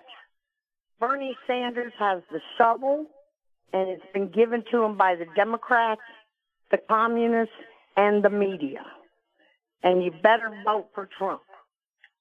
Amen. We'll leave it there. Well said. Let's go to Terry in Dallas, Georgia. Terry, go. Good evening, Brian. Thanks for filling in for Mark. And it's an honor. Not just Bernie is a socialist and a Marxist, but the entire Democrat Party has been a Marxist party for at least 20 to 25 years, and possibly even going back to FDR. And the only difference between Bernie and the average Democrat politician like Nancy Pelosi or Chuck Schumer is that Bernie is an avowed Marxist, and he's let it be known that he's basically a communist. And the Democrats are basically Fabian socialists that want to hide their revolutionary tendencies. But you look how close this country came to Hillary Clinton being elected in 2016, and we would have had a socialist dictatorship imposed on this country under our very noses, right there in front of us. And nobody ever talks about Barack Obama and Frank Marshall Davis and Bill Ayers. And if you go back and you study history, you'll look at, and Mark's book Unfreedom of the Press details a lot of this. The press is basically, they're communists too. They're Marxists as well. Because Lenin said that in order to take control of a society, the foremost political front was the press. You had to take over the press and use the press as the appendage of the party in order to take control of society. And they do that with the schools, and they do that with the media. And the media, they're more Marxist than the Democratic Party to a degree. Terry, you nailed it. You absolutely knocked it out of the park there. And reference to Ayers earlier in the show, in part for the reasons that you're talking about. So let me connect the dots since you're talking about this going back to FDR. You're right, and then a little bit more, because it goes back really. There's one thing, and it really annoys me because I am actually a conservative environmentalist. You know, the real guy that actually cares about the environment, not somebody who goes out there and protests for, carbon taxes, but somebody who actually likes making a difference, like in South Florida and the Everglades and the like, or waterways, that type of thing. So along those lines, you do have Teddy Roosevelt, the environmentalist. There are elements of that I think are kind of cool, national parks and the like. But then you also have the big government elements, the progressive elements. He did come up with my all-time favorite saying, that complaining without providing a solution is called whining. My all-time favorite Teddy Roosevelt quote. Amazing stuff. I keep it posted in my office.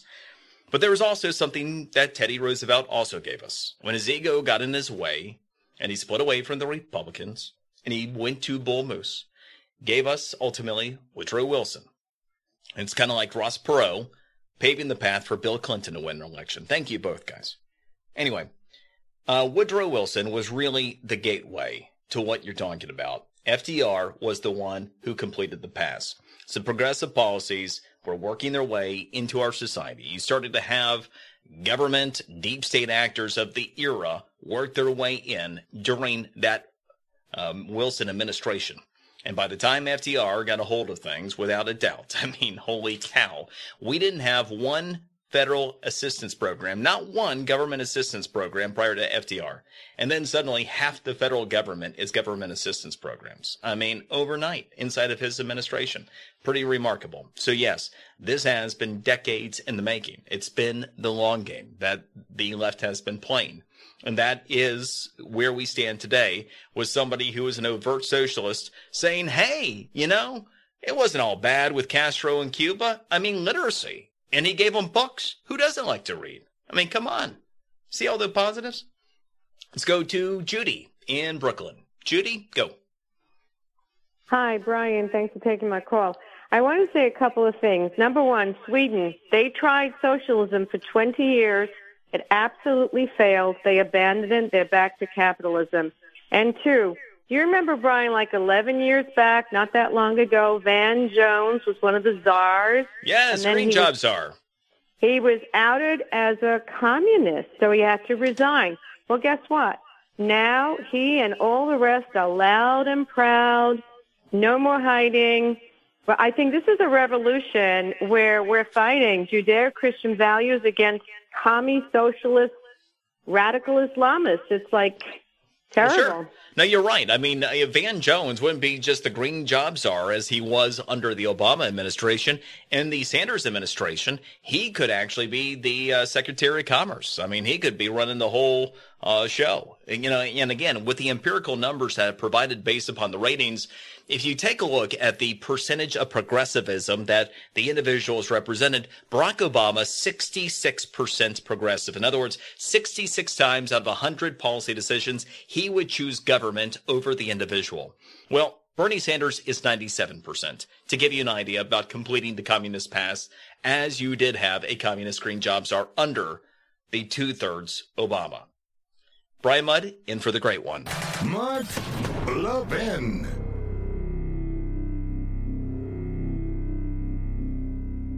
AMAC, the Association of Mature American Citizens, is one of the fastest growing organizations in America, now over 2 million conservative members strong, and I'm one of them. AMAC believes in and stands up for the values that we constitutional conservatives care about. More than talk, AMAC fights. A full-time presence in Washington, AMAC pushes back against reckless spending, disasters like Medicare for All, and the expanding reach of the federal government. And beyond advocacy, joining AMAC gives you access to a wealth of benefits and discounts, including special member-only rates on car insurance, travel discounts, cell phone plans, and a hell of a lot more. And if that's not enough, you'll get AMAC's bi-monthly magazine, full of insightful articles on issues that matter to most of us, we conservatives. As I said, I'm an AMAC member, and you should be too. Join today at amac.us. That's AMAC.us. Stop supporting the liberal agenda that the other 50-plus organization has been pushing for. Join AMAC instead. AMAC.us.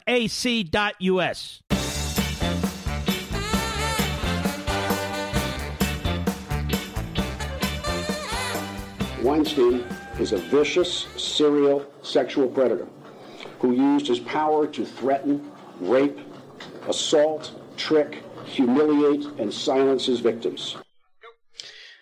The Manhattan DA with Weinstein, Harvey going down on 2 of the 5 charges. Hopefully, by the time the sentencing is done, he'll die behind bars. So that happened today as well. You do wonder to a certain extent on the other charges. Maybe we'll hear more about that. Heard about a hung jury on at least 2 or 3 of those particular charges. But nevertheless, this should be enough, provided that it wasn't all an act. His fragility as he tried to make himself look as pathetic and incompetent going in and out of the courtroom as possible. But it's also a reminder about something else that can come into play, and that is deception. And we've been talking about that largely throughout the course of the night tonight. Brian Mudd in for the great one, Mark Levin. By the way, my Twitter handle, @BrianMuddRadio, you may follow me there. And it has been the Democrat Party for quite some time. It's about deception, not unlike Hollywood and Weinstein and all of them. You know, they make their own rules and they live by them, and they expect you to be ignorant and to live by a different set of circumstances. And heaven forbid anything upsets their little world. And when you talk about Bernie Sanders, now the leader of the Democrat Party, we talked about the long game. Previous segments, just talking about going all the way back to Woodrow Wilson. That was the groundwork being laid for where we are today in this party, and part of the reason it needs to go away. But there's also something else that was critical. I've talked about this a lot over the course of time with the Department of Education. You had the Supreme Court that ruled for the elimination of faith in schools back in the 60s, sure. But you had a lot of schools across the country because there wasn't the central planning unit of the Communist Party in this country. Still a lot of schools that did their own thing, and faith was a big part of it, especially in parts of the South and the Midwest. So they had to do one more thing. That was the elimination of God in the classroom and faith in our society generally. Notice the lack thereof with said Sanders. But here's an interesting thing about faith in politics in 2020. If you're generally politically engaged, you are probably aware of a couple of generalities. Those who are most closely connected to their faith tend to vote for Republicans, and those who aren't, Democrats. Now, that remains the case again in 2020, but there are actually several levels of additional context that we can consider. There's a new study just published in the Journal for the Scientific Study of Religion. And consistent with recent research, we do have 23% of adults in 2020 that are not connected to any faith. It's by far the highest number on record. By the way, when this was first studied back in the 50s, you had just 5% that were not connected to a faith. But here's the interesting thing. When you take a look at those who don't adhere to a particular faith, they are less likely to have any political engagement. So Democrats playing to the nuns, to the faithless, probably overplaying their hand. Gray One is back tomorrow. Brian Mudd, always an honor and a pleasure being here for Mark Levin. From the Westwood One Podcast Network.